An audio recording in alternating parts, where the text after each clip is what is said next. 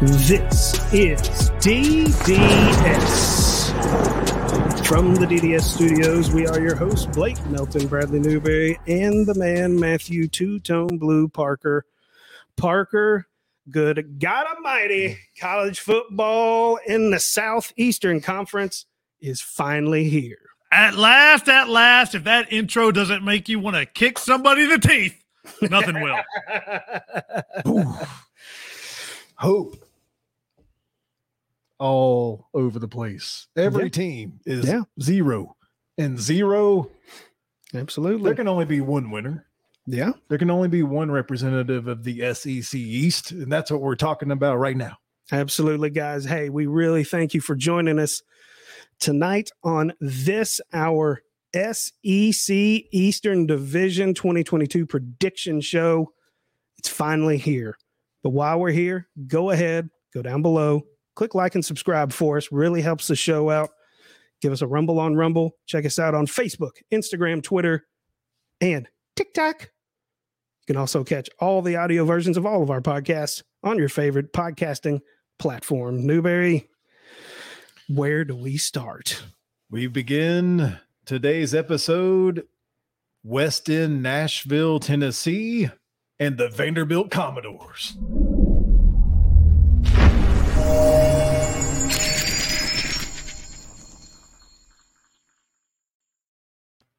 Vanderbilt last year was 2-10 overall, 0-8 in SEC play, led by Coach Clark Lea, coming back for his second year. Parker, to say he has a major rebuild still is an understatement. God, I feel sorry for Clark Lea, but this year he gets a little break schedule-wise, although I might have said the same thing last year before they got beat down by East Tennessee State. Mm-hmm. And something people aren't talking about with Vandy, everyone's transfer portal, NIL, all this stuff. You can't hardly transfer to Vandy. They don't take everyone's credits. So it is a very difficult spot to transfer to in this world. So Clark Lea doesn't have a hill to climb. He's got a mountain. I have 3 words written at the top of my paper, Newberry. Bad, bad, bad. Because that's what the situation is at Vandy. What else can you really say? Like Parker said, it's not an easy place to try to get transfers. They don't really have the quarterback situation figured out there. They just don't have the talent level, quite frankly. I don't see. My question is really, can they get much better? Is can they win a single game? And that's hard for me to find out. They can. Will they? We'll see. The former defensive coordinator from Notre Dame trying to establish a winning culture at Vanderbilt. Tough task. We have NIL. Yep. We have the great city of Nashville, though. They got that going for them. Yeah, it's a great draw. It really is. But Parker, let's talk about facilities. Oh, geez. Here we go. What facilities? No. There's plenty of high schools here in Middle Tennessee that have better facilities than they do. They have not touched that stadium since the early 80s. Literally. That's not me making up stuff. I went there in the 1997 as a Tennessee Oilers fan, and that stadium was not made to be filled. At the end of the games, it would take hours. It would take hours to get out. I think that I have hope that Clark Lea and the new the chancellors and the people over there are actually going to start investing into this program. I know that's going out on a limb here, but I do think that. My wife says you need to invest in some better.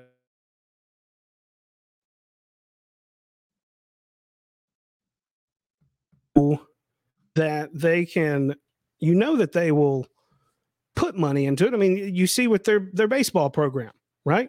They're putting money into that athletic venture over there. Why not try at least putting some money into the football program? I don't get it. It's embarrassing every single time that their games are televised. Whenever they pan up into the stands and you see the dozens and dozens of fans, it's just humiliating. I got one question before we move on, because we've already probably talked about Vandy too much. Yep. Parker, what do you make of coach naming Mike Wright the starting quarterback over Ken Seals? I mean, I think it's the right move. They did that during the SEC media days, but I honestly believe the offense is going to move the ball. It's likely through a tough running game. Last year, Vanderbilt averaged 16 points a game and only scored 24 two times. Since 2005, Vandy has only won 2 openers against an FBS team. I mean, I think he's the possibility that they have to win games. They've always can go back to Seals, but Mike Wright was the way to go, and he's really well-spoken. And I actually like where weird as this is, I like where this team is headed. Do you see anything on the schedule, Blake, that pops out to you for Vandy? No. I mean, I see some games early on like that they need to try. They need to try to capitalize on some of these wins. But honestly, I just don't think that they can. I mean, 3 of their first 4 games, they might have a chance to win. And I guess I'll go ahead and start us off here. I got them going 2-10, guys. I got them winning against Elon in Northern Illinois. I don't think that they can make that trip to Hawaii and be focused enough to play. Mine is, I saw a quote from Clark Lea saying he felt the strain of resuscitating a program. I believe he feels the strain again. I'm forecasting Vanderbilt to go 2-10. Defensively, they were the worst team in the SEC yards and points allowed. But when I dug into the numbers, it wasn't all about the defense. In fact, it's quite the opposite. It was the offense. The defense wasn't that bad. The offense was so bad that it put the defense in horrible situations. Recruiting is starting to get better. The defense is moving the right way. And why I say I like Clark Lea, one of the main reasons I like that, a stat to show how coaches are doing is discipline. And last year, Vanderbilt opponents had 91 flags for over 800 yards, while Vandy had 66 for about 500. I am not sure they win an SEC game, but I believe that they are going to win 4 games this year. Whoo, that's high expectations there. High expectations. I won't ask you who those 4 are because hey, they're get some stuff away. Hey, they're going to party in Hawaii, baby. There you go. There you go. All right, Newberry. Who's next? We're moving on to the Missouri Tigers.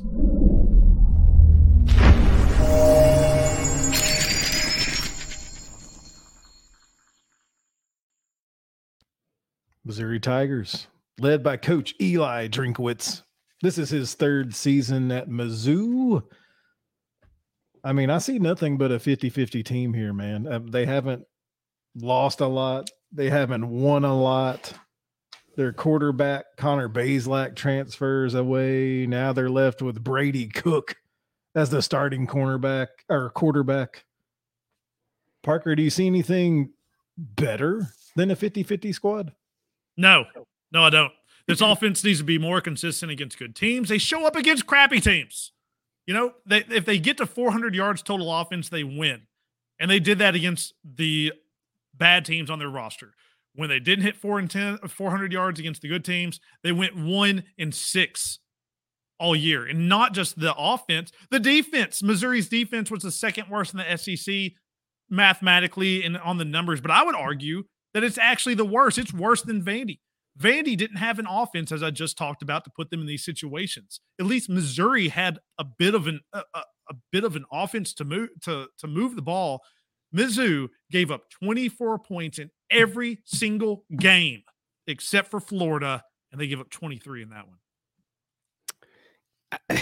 Again, you mentioned Bazelak. He's gone to Indiana because I guess he thought Indiana was a better situation than Missouri. I mean, we assume that Brady Cook is going to be the starter. I mean, who really knows, right? But I mean, you know, I know in the age of the transfer portal, there's a lot of folks that are going to be coming in on the offensive side with transfers. But I mean, again, like we're talking about, is it going to really make a difference? I don't really know that it will. I say no. I mean, their defense was 2nd last in the SEC. That's bad. And I'm concerned that they lost running back Tyler Beatty. He's now with the Baltimore Ravens. I mean, how do you make up over 2,000 yards and 18 touchdowns? I mean, you tell me. I don't know. Yeah, I mean, it's transfers. And they're having to do it both on offense and defense. But is it just too much? Are you just asking too much in a short amount of time. Yeah, it's too much. That you don't make up that. That's the answer. There is no answer. Yeah, I mean, that's as simple as that. I just don't think that they can make that up. I think this is going to be a very bad team. I think if Vanderbilt is going to be an SEC team, which I right now sitting here think they probably will, this is the team they're going to be. Well, let's talk about the schedule and what do we see? Do we see wins? Do you see mostly losses? I see early wins for sure. But, and then we start getting into SEC play. I mean, they're at Auburn. Georgia comes to them. Then they're in Florida. Vanderbilt is at home with them. They go to South Carolina, Kentucky, and then Tennessee. They're at Tennessee. This is going to be a theme in the East prediction show here. The East is rising for the most part. Is this the type of team that's going to rise with the East? Or is this just going to be what most of us think is just another Vanderbilt without the tradition? You'll hear me mention schedule over and over. And the bigger thing, I think that what's bigger than who is on their schedule is who's not on their schedule. They may be a worse team and win more games than expected because there is no Alabama. There's no Texas A&M. Nope. There's no Ole Miss. Nope. There's no Mississippi State. Nope. This is going to be a theme, guys, just to let you know over and over for me. But just their pure schedule could get them another win or two. And y'all mentioned transfers, and I can't help but mention there is a massive transfer coming out of Clemson in the for safety. And this team, I don't think much less about many teams in the SEC than I do this team. Yeah. Well, I'll go ahead and start us off. I've got them going 5-7. That's me. They've got to do better against the run this year. Last year, they gave up an average of 5.3 yards per run. They gave up more than 200 yards 7 times. Kentucky ran against them for 341 yards, and Tennessee smashed for 458. Bradley may know the transfer they pulled in, another big one, Tyron Hopper from Florida, to help sheer up that defense, but I don't see it happening. One more win than Vandy, 5-7. Mizzou, you're not going bowling this year. None of us have you going bowling. I wrote down that you may start 3-0, but I don't even know if I believe it anymore. I'm going at best 5-7, and that's my prediction. There you go. Just, it's more evidence that Missouri should not be here in the first place. Who's next? We're going to take a little trip to the South Carolina Gamecocks.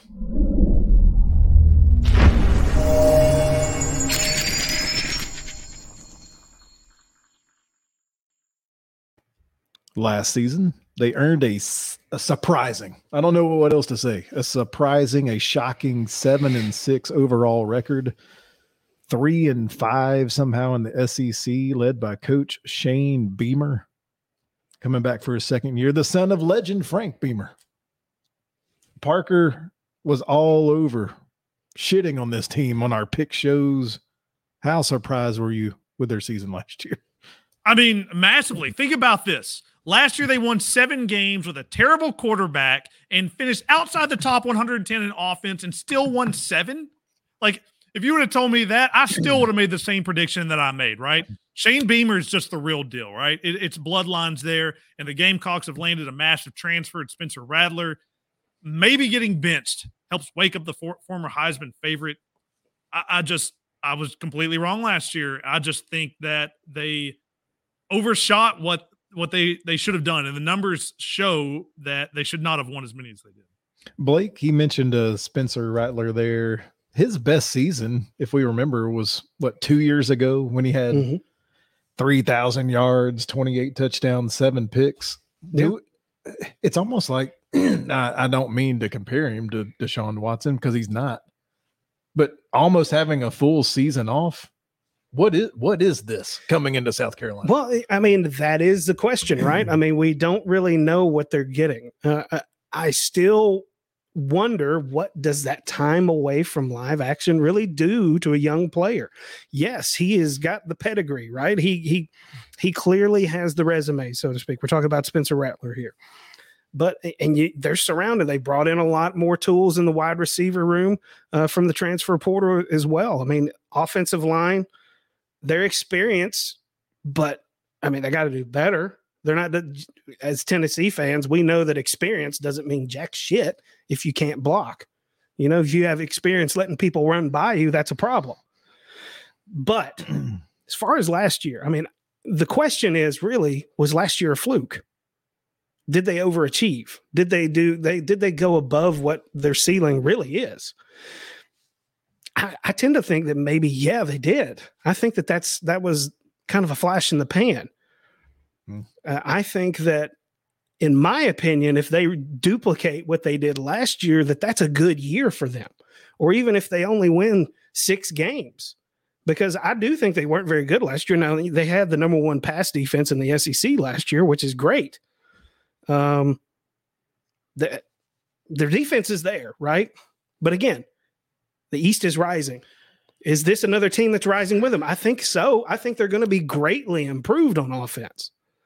But was last year really what they are? Parker, I think what makes it scary for all of us is that if Shane Beamer can do that with the makeshift squad that he had last year, and he has some ballers this year, they could be a dangerous out in the SEC East. This team has the highest variance of any team in the SEC that I tried to dive into. I could predict them for 5 wins. I could predict them for 10 wins. Literally, I can make that argument either way. And Blake made that perfect point, because I was going to say, who is the number 1 pass defense in the SEC? It's Georgia, right? No, it's South Carolina. But the problem with them is that they were in the top 15 for forcing turnovers, which is what is kind of like that Iowa stat. What allows them to keep winning games, right? Right. Is that something they can maintain? Or is that something that usually is something for regression? You don't usually stay in those top 15 numbers unless you're the Alabamas, Georgias, of the world. So where does that go? I think there's not a question that their offense is going to be better. I mean, the water boy is not going to be their quarterback this year, right? The question is, what does that defense look like in a world full of SEC offenses that are improving? Exactly. That's my point, is if the defense does regress because of the way that they had their defensive stats come about, right? They had all the forced turnovers, but the offense improves. Yeah, I think they could sneak up on some people. I really do. But I just don't think that they're going to be the world beaters that maybe they think some of the South Carolina faithful might think. I don't see it. I mean, they come into this season with the number 10 overall roster strength in America, led by their defense. I think that their schedule is pretty tough. When I'm looking ahead at this schedule, Parker, I see Georgia State, a scrappy little team that's given what most recently was at Auburn. Tennessee, Auburn gave them all hell. Now it's South Carolina's turn. So look out. Week 1, South Carolina. Then you have to go to Arkansas, and then you're playing host to Georgia. I mean, that could be tricky first 3 games to navigate. And I just think it's I think it's going to be a tough. I'll start. I'm going to predict. I'm going right in the middle. I'm going to predict 6-6, but I honestly believe they could win more. I couldn't predict it. I'm going to play it safe. 6-6. Yeah, I have to say eligible. That's where I'm going. I'm going 6-6, and I'll say this as my last point for them. In the age of the transfer portal, this is kind of one of the first years where it's really kind of taken hold. We're having complete turnovers of a lot of teams just through the transfer portal. What does that do to a team? I mean, yeah, on paper it looks great, but there's all kinds of teams out there that look better than other teams on paper, but still lose. So it's going to be interesting to see. I've got them at 6-6.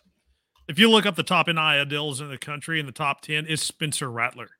And I know last year they won 6 regular season games, but I don't think anybody can argue with me. They dramatically overperformed. They beat Vandy by a freaking point, for God's sakes. This year, I have them going 7-5, and this is not a knock on them. I think they're 3 or 4 wins better than they were last year. And if Rattler is what he was supposed to be at the beginning of last year, that 7-5 may get blown out of the sky. And yeah, the sky's the limit for these guys, and absolutely nothing to do with SEC, but a random stat, because I got interested in looking up their turnovers. Do you guys know what team led the nation in turnovers last year? I'm assuming, is it going to be the team we're talking about right now? No, it's totally random. It was MTSU. MTSU. Yeah, there we go. Oh, the Blue Raiders right here. 32. Just couldn't help myself. Yeah, there you go. But did Byard sneak in the game? Hey, did he go back home? Hey, his number won't be back home. That's right. They're not going to be wearing that. They retired that number. Congratulations to Kevin Byard. Who's next? We're going to take a nice little trip down to the swamp in the Florida Gators.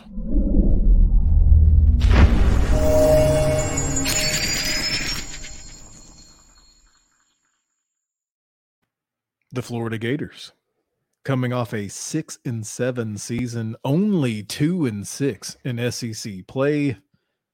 Gone is Dan Mullen. That team simply quit. And in is first-year head coach Billy Napier. Questions. The first one that I have is, to me, Blake, this seems like it's a storybook of culture versus talent. The culture has to be burned down. The talent was always there. Yeah, I mean, look, they're Florida. They're going to have talent. Even if this is a down year for them, they're not going to stay down for long. They're freaking Florida, right? They always have the real big talent pool down there to pull from. I mean, they're a perennial powerhouse no matter really who's their head coach. Now that Darth Mullen, as I found out that's what they call him now down there, Darth Mullen is gone.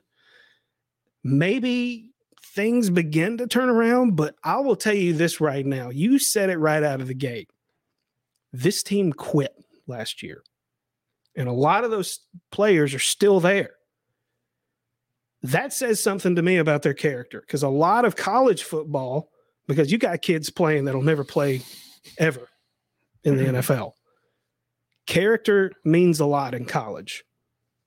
And if that is the kind of character that they're going to have that's still hanging around, Billy Napier might have a bigger uphill battle than we think. I mean, I assume they're going to score points. I mean, maybe. But, I mean, there wasn't any reason they shouldn't have scored points last year, right? I think their defense could be the kind of the key for them. Can they keep people from scoring on them all day long? And will their character be tested early? And if it is, will they fold for the rest of the season? Oh, there's so many ways to go there. You just set it up beautifully. But a story for another day. I don't think Napier's going to last, but that's a whole different thing. But Billy Napier, how many people can say they coach under Nick Saban, Dabo Swinney, and then they took a terrible team to an unbelievable record? There aren't many people that have that cachet to say. And he is bringing in an unbelievable, massive coaching staff. We're talking like assistant to the assistant of strength and conditioning type people. He's got 2 offensive linemen, we're around 60 coaches. He actually calls it his army.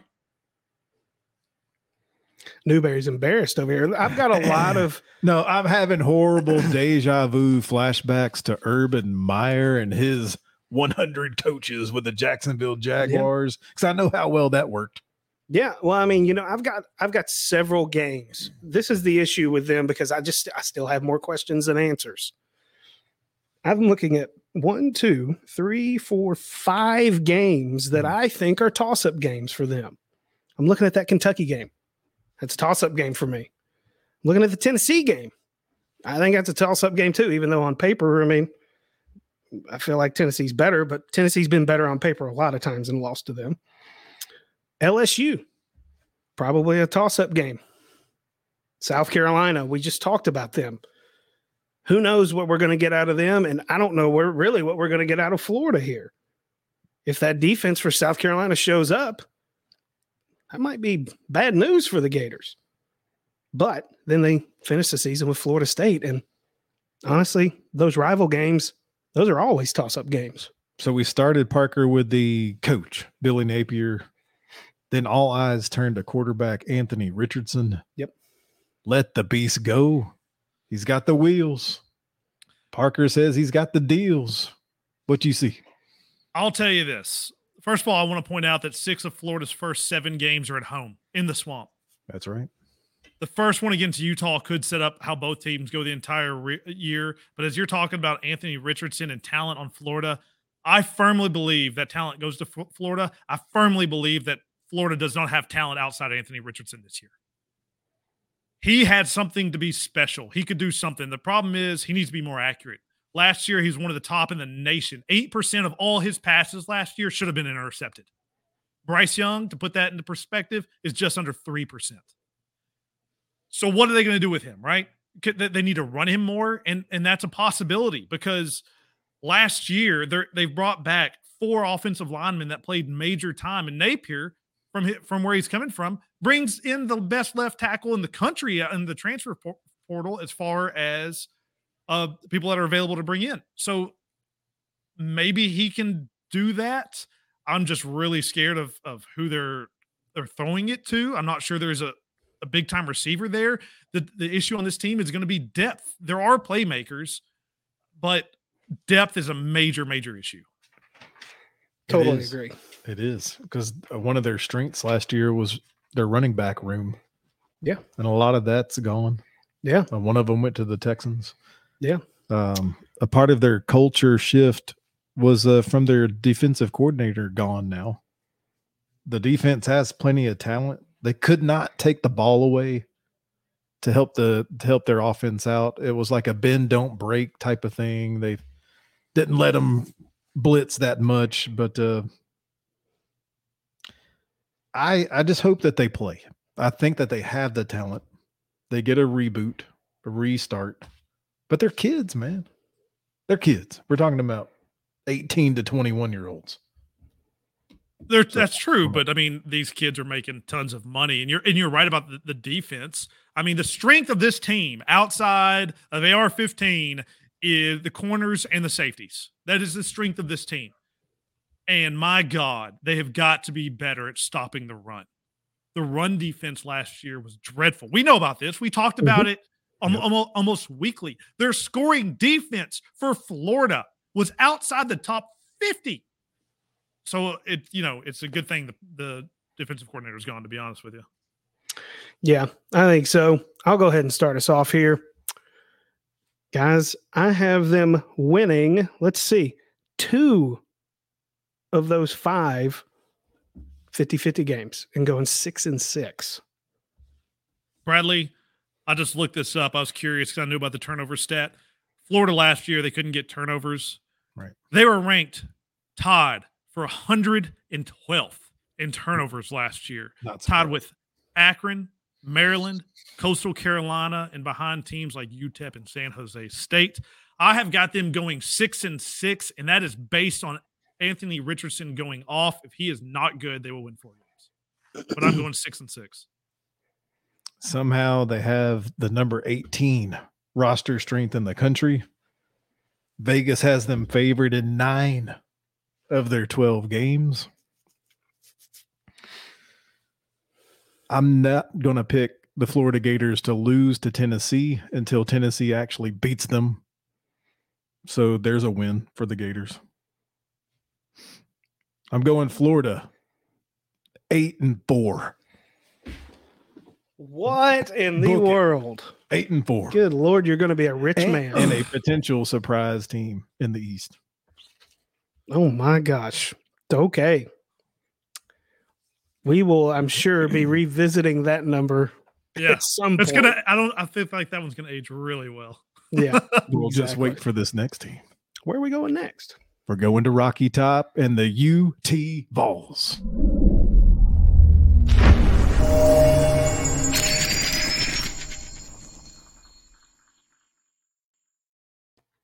The Vols earned a 7-6 record overall, 4-4 in SEC play behind Coach Josh Heupel coming back for his second year. A huge amount of excitement. You two know better than anyone else. Tell me what the people are saying and singing on Rocky Top. Well, so there are two sides. There are the battered Vols who they're going to believe it when they see it. Personally, I think I'm probably closer to that side. But then there are the typical Vols, which are, oh man, we're going to win the national championship this year. We're going 11-1. We're going to win the SEC East. Where did that voice come from? Oh, hey, you know it. You know. Hey. But anyways, look, there is a lot of optimism, and it rightfully so around this team. I mean, is this offense for real? Is last year for real? We talked about South Carolina. Was that their real identity? Was last year Tennessee's real identity? The thing is everywhere Josh Heupel has been, that's what he's done. So yeah, I think it probably is the real deal. And even as a battered Vol, I'm sitting here looking at the schedule, and I'm like, oh, I need to go back and revisit my win total here, because that can't be right. They're not going to win that many games, right? I mean, the offense averaged 475 and 39 points. That's good no matter what league you play in. The thing is, this year they got a little more depth. I'm not going to say they have enough depth yet, but they got better on depth. They got some pieces they got to replace. But, Hendo Cinco, right? Hendon Hooker, dark horse Heisman candidate. In my opinion, the most underrated quarterback in the country. I don't know how that happens with a guy with 30 some odd touchdowns and 3 interceptions. How's that happen? I don't know. Cedric Tillman, 1,100 yards receiving. Big time receiver, came back. Got a whole host of receivers behind him. Bru McCoy, the transfer from USC. Is he going to be eligible? I don't really know the latest on that. We'll see. But, I mean, there's a lot of talent there. And there has to be in this offense because they do a lot of shifting. A lot of running backs. Yeah, they had a running back go down, but then they picked up the transfer, the former Clemson, West Virginia transfer, Lynn J. Dixon. He seems promising, but the playbook for Josh Heupel is thick. Got a lot of learning to do in a short amount of time. But let's address the elephant in the room. The defense is bad. Now, the question, though, is why were they bad? I mean, I think they got pressure on the quarterback fairly decently. But their secondary, it was so thin, particularly at linebacker. They had freaking tight ends as the backups. It was crazy. Are they deeper this year to make a difference?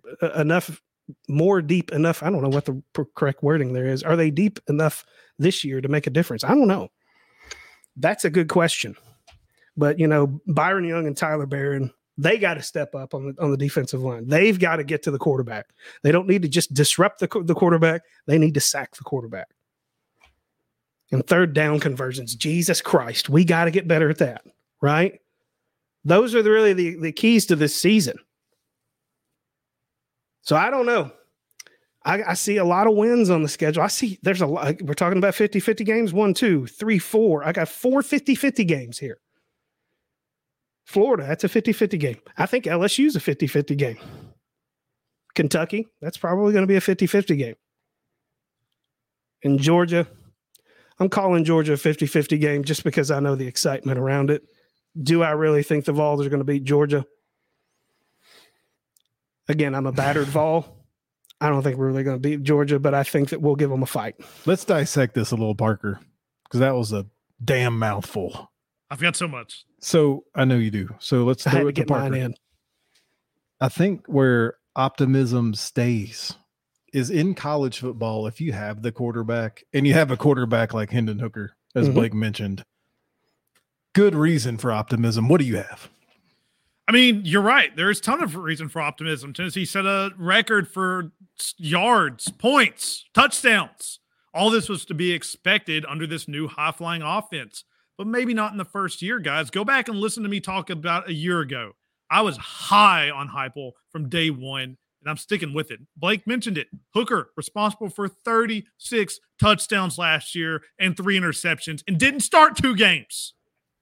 And we mentioned Clemson's running back transferring in, Lynn J. Dixon. This guy's legit. He was supposed to be the number 1 guy for Clemson. It just happened to be that Will Shipley was just freaking awesome and no one expected it. I don't think people are understanding how good Hooker has the potential to be. He put those numbers up last year during an offseason when he had just transferred in. He wasn't getting first team reps. He wasn't starting. This year it's completely different. It's his team, and he should thrive. So, yeah, hope should be high on Rocky Top, and I am all in on it this year. Okay, and now let's transition to the defense. Blake's already given us a take on the defense. This defense allowed over 35 points per SEC game. I believe that's second worst, only Vanderbilt, right? Yeah. And what do we see here? Is this just a matter of offensive scheme? They're on the field too much, or is it just simply depth and give Heupel some time? I've got a take on this one. And not only did they average that, defensively, they gave up more than 45 times. But that's kind of the point. This defense, the style of defense they run, is supposed to give up big plays. This is how it is built. Not only is it supposed to give up big plays, it's supposed to make big plays. And I can back that up by saying tackles for loss last year, who was the number 1 team in the country, it was the Tennessee Volunteers. There are those in the analytical world that believe that this type of defense is incredibly difficult to learn in 1 year, and that in the second year, it takes a massive jump. So that's where I'm going to hang my hat on. Yeah, I mean, and you mentioned, Bradley, I mean, it's interesting because the offense in this scheme spends so little time on the field. You look at the Kentucky game last year, that barn burner where it just seemed like whoever had the ball last was going to win. Well, yeah, that's kind of the way it's kind of disguised here. I think Tennessee, so it says Tennessee only had the ball 14 minutes that entire game. That's pretty frustrating. Well, I mean, but the point is they didn't have any depth. They had nobody to cycle in. So we had Jeremy Banks that was playing the entire freaking game at middle linebacker. I just look, it sounds like you make excuses for them. Maybe we are. But is it an excuse or is it a reason? Because I can see it either way, for sure. I'd like to present some stats about the offense. The Tennessee offense, in my opinion, ran up the score on inferior teams. And when they played better to midway SEC teams, let me tell you their second half scoring production when all these kids are dead tired from the first half, putting up 100 points. Here they are, Parker. They scored 14 against Pitt. They scored 0 second half points against the Gators. They scored 7 second half points against Georgia, 14 against Ole Miss, 10 against Alabama, 21 against Kentucky, 21 against Vandy. That's something that concerns me. That was something that I actively watched all year last year, was a gas team in the second half. Will they be able to make some tweaks here? Because I'm sure Coach Heupel has seen this. I trust in him to make a couple of tweaks. Well, I would respond to that. And like the Vanderbilt game, yeah, they only scored that many because they won 45-21. They didn't need to score anymore. Tennessee, they won 45-42 against Kentucky. Against South Carolina, 45-20. Against Missouri, 62-24. They didn't need to score in the second half would be my reasoning for some of these. Pitt, yeah, Florida, Ole Miss, Bama. Would you call Georgia? Florida a mid-level or a high-level team? They should every year be a high level. I didn't ask you what they should be. Okay, so what were they? So they were a low level team, and you couldn't score against them. 0. That was a bad time. I would also say time were they proven to be a bad team? They were a low level that quit. What was their record whenever that game started? That held your team to zip. What was their record when that game started? Nothing. Doesn't matter. They didn't play. That Florida game is the first game that Hendon Hooker started that wasn't against a team named Tennessee Tech. That is what's for that. That is literally his first game, not against Tennessee Tech. Before that, it was Milton starting. So, yes, he held him. It was his first game. And I've just got done saying they were the best part about Florida is their secondary and their safeties. So, yes, he held him to that. I mean, it should be expected. Nothing. I expect more of the same as I've already predicted the Florida Gators to beat the Tennessee Vols. What do you see on their schedule in prediction-wise, Blake?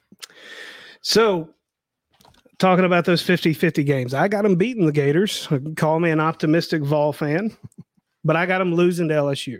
I think that going to Death Valley, that's a tough task for anybody. I think they're going to win one of those games. But I think that LSU is going to be the tougher one just because of where it is. Kentucky, it'll be a tough game, but I think they're going to win that one. And I think we lose to the Bulldogs. I can't believe I'm saying this. I got them going 9-3. You call Kentucky and the Gators a 50-50 game. Those games are 80-20 games. Woo! Come on. Especially the Gator game. This team goes 9-3 with the potential to go 10-2. All right. I told Blake earlier today. By the way, if they go 10-2, Hooker is a fantastic bet for the Heisman. Told Blake earlier today I can make an argument for both Florida and the Vols to go 4-8. Love to hear it. Both of them. But no, I won't do it just because I'm a Florida Gator fan. Here's what I got. I got a win against Ball State. I've got them getting some revenge, some red booty factor revenge against Pitt. Not even a game. Not even a game. I got them whipping some Akron. Then the loss. Here come the losses. Florida loss, LSU loss, Bama loss. Then they get right with UT Martin. They do beat Kentucky. This Georgia thing, man, there's been a lot of hype. They think that this is the game. Not so much the Florida one, but there's a lot of people in Middle Tennessee that says this is the game because of the turnover in the Georgia defense. This is the game that they want Tennessee to win this. Well, that's the thing though. With this offense, it wouldn't surprise me. It just wouldn't. No, I do. We'll get to it in a minute, but I do think Georgia drops a random game. I just don't know who it's to. It definitely could be. Could be. It absolutely could be to Tennessee. I'm not predicting that, but it could be. And then I've got wins against Missouri, the tricky game at South Carolina, Vanderbilt. So you've heard I've got a bunch of W's. I am predicting 8-4. And I would be happy with 8-4. But will they're 8-4? Will you be happy with 4th place in 8-4? Stay tuned. Yeah, well, we'll see about that. No, I battle between 8-4 and 9-3. I think that's absolutely feasible, but I just think that there are 5 games that they will not lose on the schedule. Like done, set. They'll be favored by 25 points in all of them. Seriously, Vandy, Missouri, Tennessee Martin, Akron, Ball State, it's ridiculous. And then it comes down, like Bradley was saying, Pitt, Florida, LSU, Kentucky, South Carolina, and do they get lucky and knock off Georgia? I'm not even going to talk about Alabama. If Florida starts 0-3 and Tennessee is 3-0, how much is Tennessee favored by? On the road, you'd be a 3-point underdog because your 3-0 means nothing. And Florida's got 2 out of those 3 games with a team full of proven quitters. Who's Florida's first 3 games? All at home versus Utah, versus Utah's good, versus Kentucky, and versus South Florida. I think they start off 1-2. We got 2 legitimate games to your maybe 1 with Pittsburgh. It depends. I don't know. Got a team full of proven quitters. Different year. I think Tennessee's favored. No. I'll take your $50 on that too. Sign me up, Austin Hooper, baby. Let's go. Oh, man. All right. Here we go. Where are we going next? We're going to the Bluegrass State, the Kentucky Wildcats.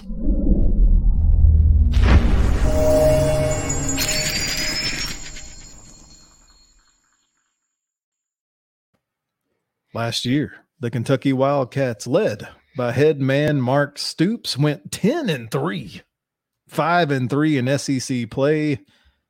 I think a lot speaks to tenure in coaches. This man's been coaching there since 2013. He's definitely made his mark in Kentucky. And for the team, it starts with a quarterback, Will Levis. Tell us more, Parker. Oh, God, I hate this team so much.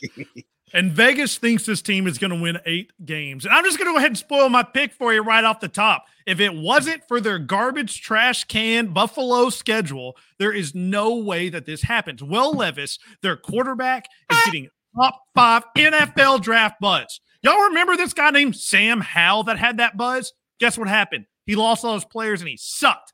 Kentucky loses both tackles, left and right. Starting center, Wan'Dale Robinson, the best receiver in the history of Kentucky football. They lost their offensive coordinator, their offensive line coach. Kentucky has lost people, but this isn't Alabama. They are not going to be able to restock. This team is not going to be what people think it is. Get ready. This is overrated, overhyped. Will Levis is the new Sam Howell. Wow. I couldn't even keep up pushing the button fast enough, so I just stopped. But I can't agree more with what Parker's saying. I have on here is Will Levis the real deal. I'm not convinced. I just don't see it. Their offensive line has got holes in it right now. Top 2 receivers are gone to the NFL. Rodriguez, yeah, he's a good running back, right? But I mean, if everybody's looking for him, I mean, how good is he really going to be? I mean, their defense could be all right, but I mean, again, I don't see the hype. I think that they could sneak up on some people. Maybe they do. Let's see if I got 50-50. Oh, I do have 50-50 games. 1, 2. I only have 2 50-50 games for them. Oh, no, I got way more. I'd I love have to a hear whole schedule of 50-50 games. Well, in the underwear Olympics, Will Levis at the combine is going to look amazing. Yes, but again, 6'3", 232 pounds. Exactly. But last year, people were talking top 5. He's going to do all these things. He threw 24 touchdowns last year. He's tied for 21st. He lost both tackles, a center, and his best wide receiver, and he's going to be better? I don't get it. Blake, I'm telling you, I see way more than 2. I think you're giving them too much credit here. I missed one. It's actually 3, but yeah. I don't know. I don't know. I don't know. It's a what are the fans? What are the fans' mindset up there? Are they like, hey, we've earned the right now? We actually won 10 games and we've got a good basketball school, so now we got a good football school. Get out of here. They come back to earth this year, Parker. Yeah, I completely agree. And Blake mentioned it. I do love Rodriguez. An interesting stat. 17% of the time he runs for more than 10 yards, which I thought was crazy efficient. Wow. He's got to run away from all of his court dates. Oh, good Lord. He might not even play in the Florida game week 2. Jeez. You're right. And there is a conspiracy out there that he is going to be suspended for 1 game. He's going to miss Miami of Ohio. And be back for Florida. And it's not just the offense, man. The defense has got questioned. They're outside the top 100 against the pass. They play this style defense where, we don't give up bombs, but you can paper cut them to death. I just think this year, the real Kentucky will stand up. Okay. I guess I'll go ahead and start us off here. I mean, I think they'll probably sneak up on the Gators. I do. They're going to win that game just because Florida's, destined to be another team full of quitters. What can I say? But I've got them losing to South Carolina, losing to Tennessee. Those are my only 50-50 games. I also got them losing to Mississippi State. I got them going 7-5. Listen to their schedule, y'all. They play Miami of Ohio, Youngstown State, Northern Illinois, Missouri, Vandy. That is 5 gimmies right there. And I'm not including rebuilding Florida or Tennessee's defense or anything like that. Just 5 gimmies. I've got them going 6-6. If everything goes perfect, they win 7 games, and I'm not insulting them. A couple of years ago, if I would have told you Kentucky football wins 7 games, there would have been parades in the street in that state. Well, that's the thing. I really like Mark Stoops too. I think I think he's a great coach. So again, we're not hating on him. I just think that's kind of just what they are. I'd argue there's one more gimme. Okay. And we talked about it in our ACC prediction show. You can go back and listen to that. They're going to whip that ass against Louisville. That's what they do. Because SEC, it just means more, right? It just means more. I can see this team going anywhere from 6-6 to 8-4. Some people said like 10 and wins again. I'm not buying 10. I'm not buying 10. I'm going to go. They beat Miami of Ohio. They beat Youngstown State, Northern Illinois. They get lucky. They're at home with some of these 50-50, a lot of these 50-50. They're at home against South Carolina, Mississippi State. I think both of those teams are on the uptick. I've got them losing to Tennessee. They get the at Missouri thing, Vandy, Louisville, I think is a gimme. I'm going 8-4, but I'm not very confident in it. But Bradley, they don't have any home field advantage at your favorite field. Kroger. Yes, Kroger field where the sacks will be full. Oh man, oh my! I think this 8-4, gentlemen, is it's in a 3-way tie with Florida 8-4, Tennessee 8-4, Kentucky 8-4. I'm just saying, Florida's number 2 in the East, Tennessee's number 3 in the East, Kentucky's number 4 in the East, and we may be talking about the number 1 team in the East coming up next, because we're going between the hedges, the Georgia Bulldogs.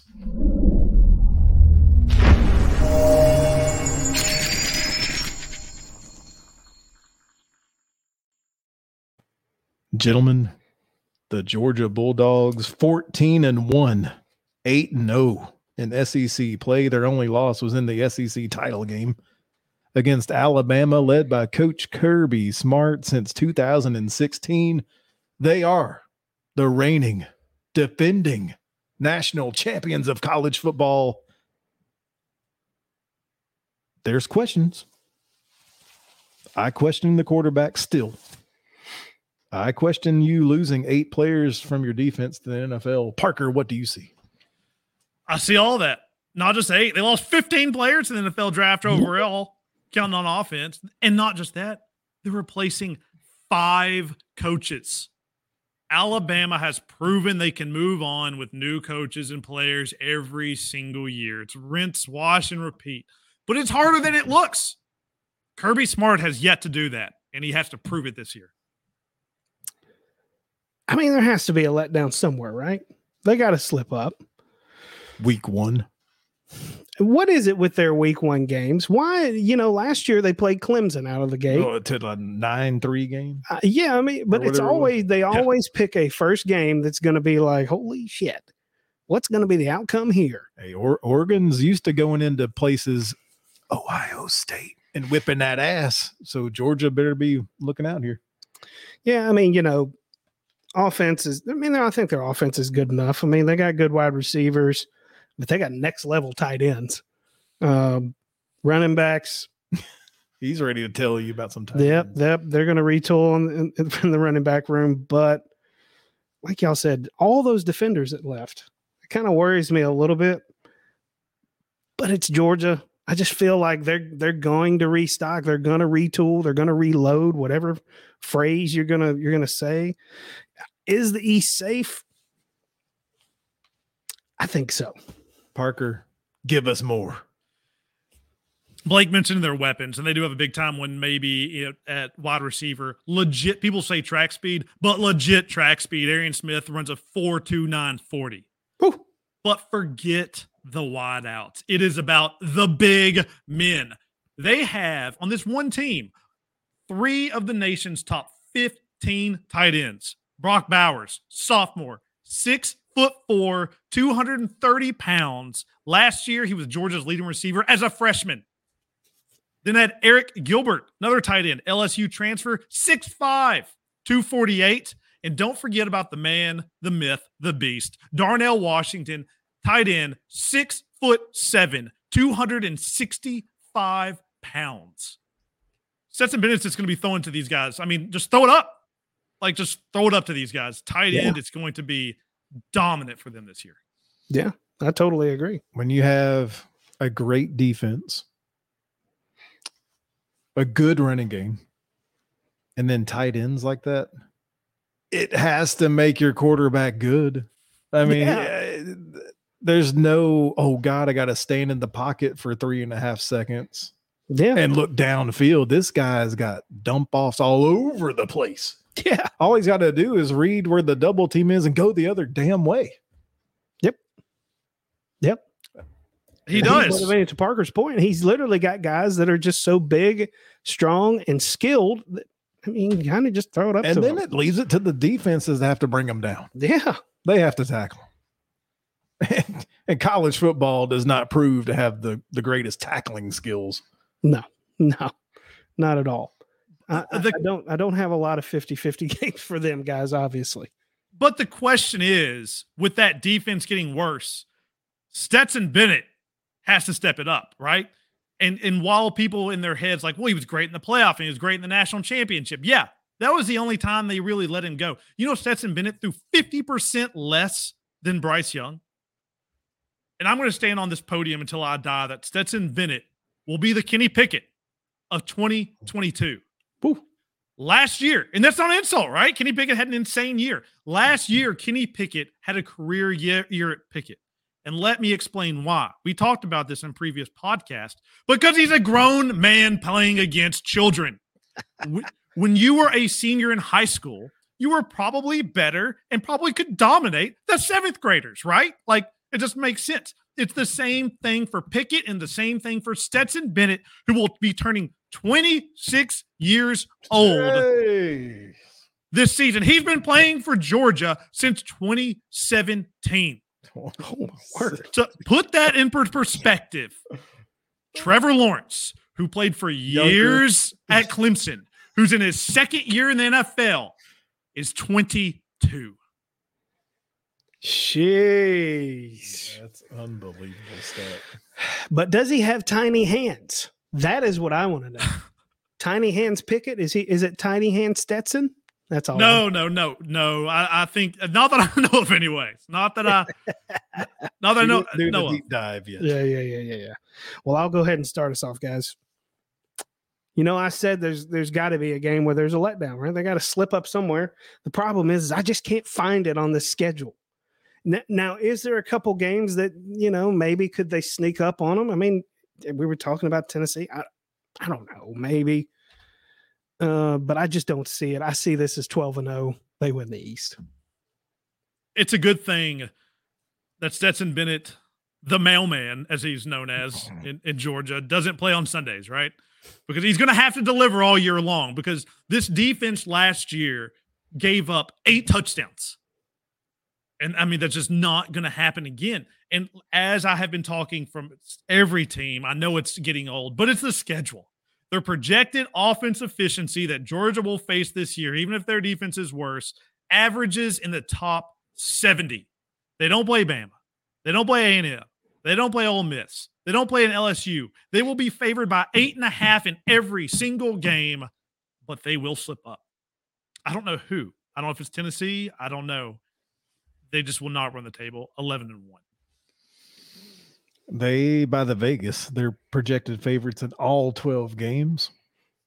I can make an argument of 5 losses and let UT and Florida battle it out for the championship. You want to hear it? Oregon at South Carolina, Florida versus Tennessee at Kentucky. If something goes bad and they lose 5 games, just think how big that UT versus Florida Gator game may be. I'm not predicting it. I'm going 11-1. How much would have to go bad, though, for that to happen? You know what, though, Bradley? You hit on a perfect point, because Oregon right now is being wooed by the Big Ten. They're being wooed to stay where they're at. This game to Oregon could be worth millions of, like, what conference they're going to go in, where they're going to stay. It is a massive deal. They are going to show up and ready to play in that game. And as fans, we get to benefit from it. Absolutely. Week 1. Absolutely. It's going to be fun to watch. We've all got Georgia winning the East. It's going to be interesting to see. East is on the rise. What's going to happen? I don't know. We'll have to let it play out. But guys, thanks for joining us tonight. We've been teasing it for a while now on this our 2022 SEC Eastern Division prediction show. We encourage you to go ahead on your way out, hit that like and subscribe button there on YouTube. Give us a rumble on Rumble. Follow us on TikTok, Facebook, Instagram, and Twitter. And you can catch the audio versions of all the podcasts on your favorite podcasting platform. Boys, final thoughts before we get out of here. You know, usually I like to go to a little poetry corner in Philadelphia. But today I'm not going to go so far. I'm just going to go down to West End. And I'm going to listen to Clark Lea. Quote, "We know in time Vanderbilt will be the best football program in the country." Bold statement. Jeez. God. Be bold. All I got to say is Vols fans, Kentucky fans, maybe South Carolina fans, just pump the brakes just a little bit. Don't act like you're going to the national title. Don't act like you're even going to win the SEC title. Just be happy. Have a nice, happy season. You're going to do just fine. Relax. And we'll be talking about you all season long. Yeah, I'm sure. And hey, guys, go ahead and like and subscribe so you don't miss a single broadcast all year. But all I've got to say is go Big Orange.